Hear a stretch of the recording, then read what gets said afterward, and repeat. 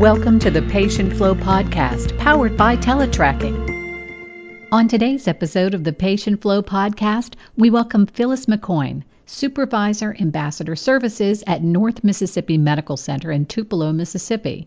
Phyllis and her team recently celebrated their 1 millionth transport with the help of Teletracking. It's a great story.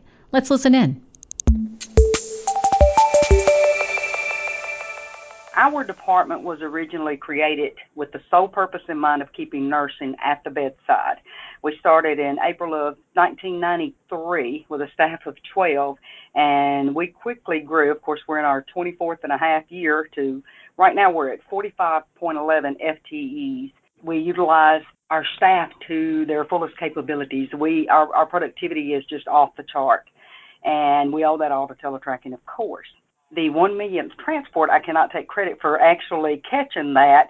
We have a dispatcher, one of our dispatchers, Sandra Hadaway, actually discovered this and said, you do realize we're fixing to hit a millionth transport in our transport request in Teletracking. And I told her, I said, no, but you know what? I need to let people know about that because that's pretty amazing. We had only been automated since 2011. February the 12th of 2011 is when we started Teletracking. So that's 6 years that we hit that go. And it has just been phenomenal. Phyllis, that's an amazing number, and especially when you think of how many people you've helped and how many people you've gotten to the right place so that they're not waiting for care. That's incredible. It is. I don't know what we would do. I don't know what North Mississippi Medical Center would do without our system. I'm going to be honest with you. We do a lot of good for the medical center. And Phyllis, I understand you were the inaugural supervisor of the Ambassador Services program. So you've been with it and watched it grow and watched it develop.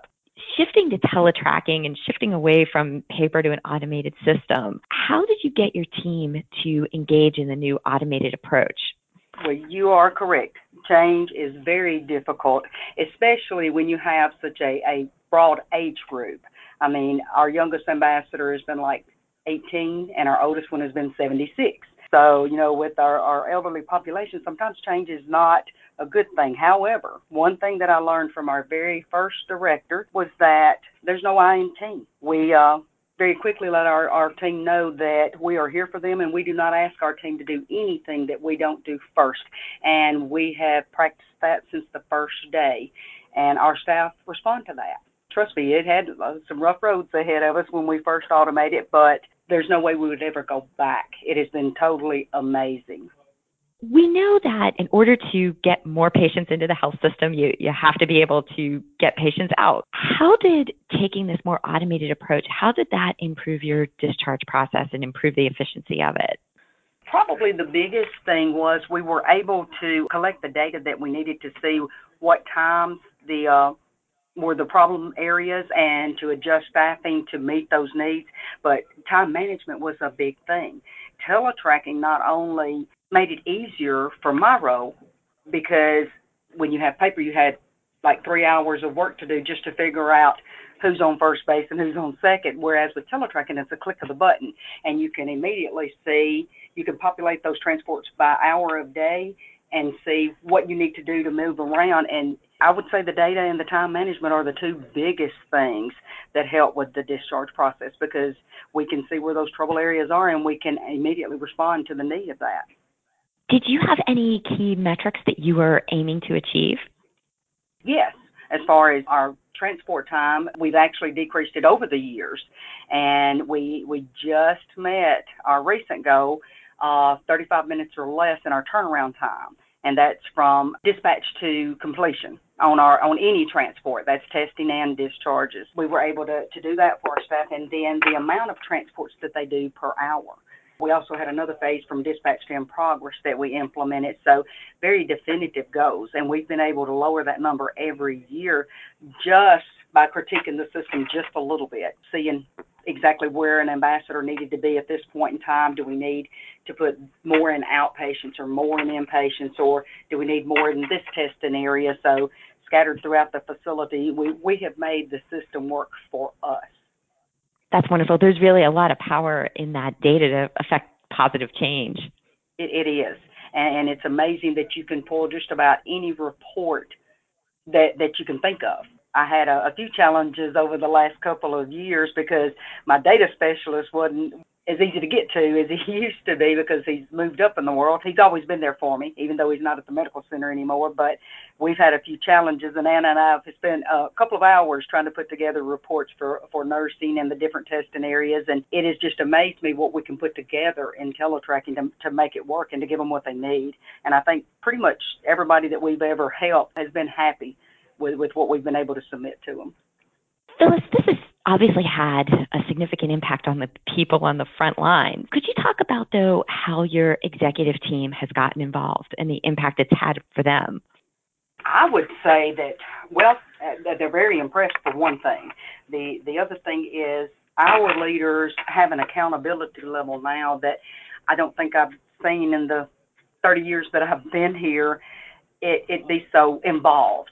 I mean, we've had leaders in the past be involved, but I mean, all the way from the top down, they're involved with, for lack of a better word, the wheels on the bus going round and round. It started at the top with moving patients in and out of the facility and, trickled on down. I don't think we could ask for a better team of leaders to be involved in our processes.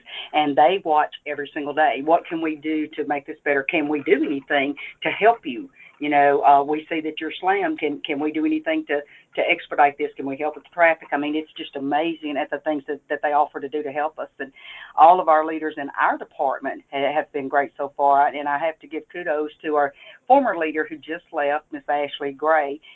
She actually made the hugest impact in such a short amount of time with getting our system back where it needed to be. We had a little rough road a few years back because of staffing levels, and it has just been an amazing journey in the last 2 years. And actually, for the whole 24 and a half years we've been open, it has been an amazing journey for me, that's for sure. Phyllis, you've had tremendous success. What's up next for the Ambassador Program? Well, we've been talking about that. We want to embrace the advanced technology. One of the biggest things that we've been trying to put into action is the iPad touches or iPod touches, and we're still working on that because we're being told that it can actually slash off 3 minutes per transport. That is our next big project, is to try to go from a paging/telephone system to the iPod touches. I'm also understand that the accuracy, the risk for errors are really reduced to zero with the iPod Touch. Oh, that's great. And people can just get the information where they're at. So it allows them, I would think, to be a lot more responsive. Well, and it's on a screen that you can actually see instead of a pager that you have to flip through. So, there's a little room for errors, on a pager that you flip through. But on those, they can actually see everything right there on the screen, and it advances the process of, because you have to go from dispatch to in progress, and then your delays, and then your completion and all that. But it actually speeds that up as well. So we're excited. We're really hoping that this next year that we're going to be able to at least pilot it to see if it's going to work for our system, to make it better. Because, of course, the only way we can go is up. Oh, definitely, definitely. And speaking of going up, Phyllis, I understand that you got quite an honor recently. I did, and I'm still amazed. I still think every day that it's just a dream.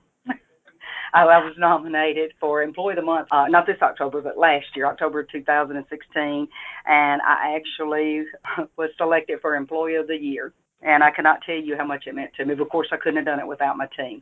I am what I am today because of my team, and especially because of my leaders, and especially because of my first leader. I actually sent him an email and said, guess what you helped me do? Thank you for listening to the Patient Flow podcast powered by Teletracking. We take pride in bringing you insightful conversations with the leading experts in patient flow, as well as tips on industry best practices to help ensure patients get the right care in the right place at the right time.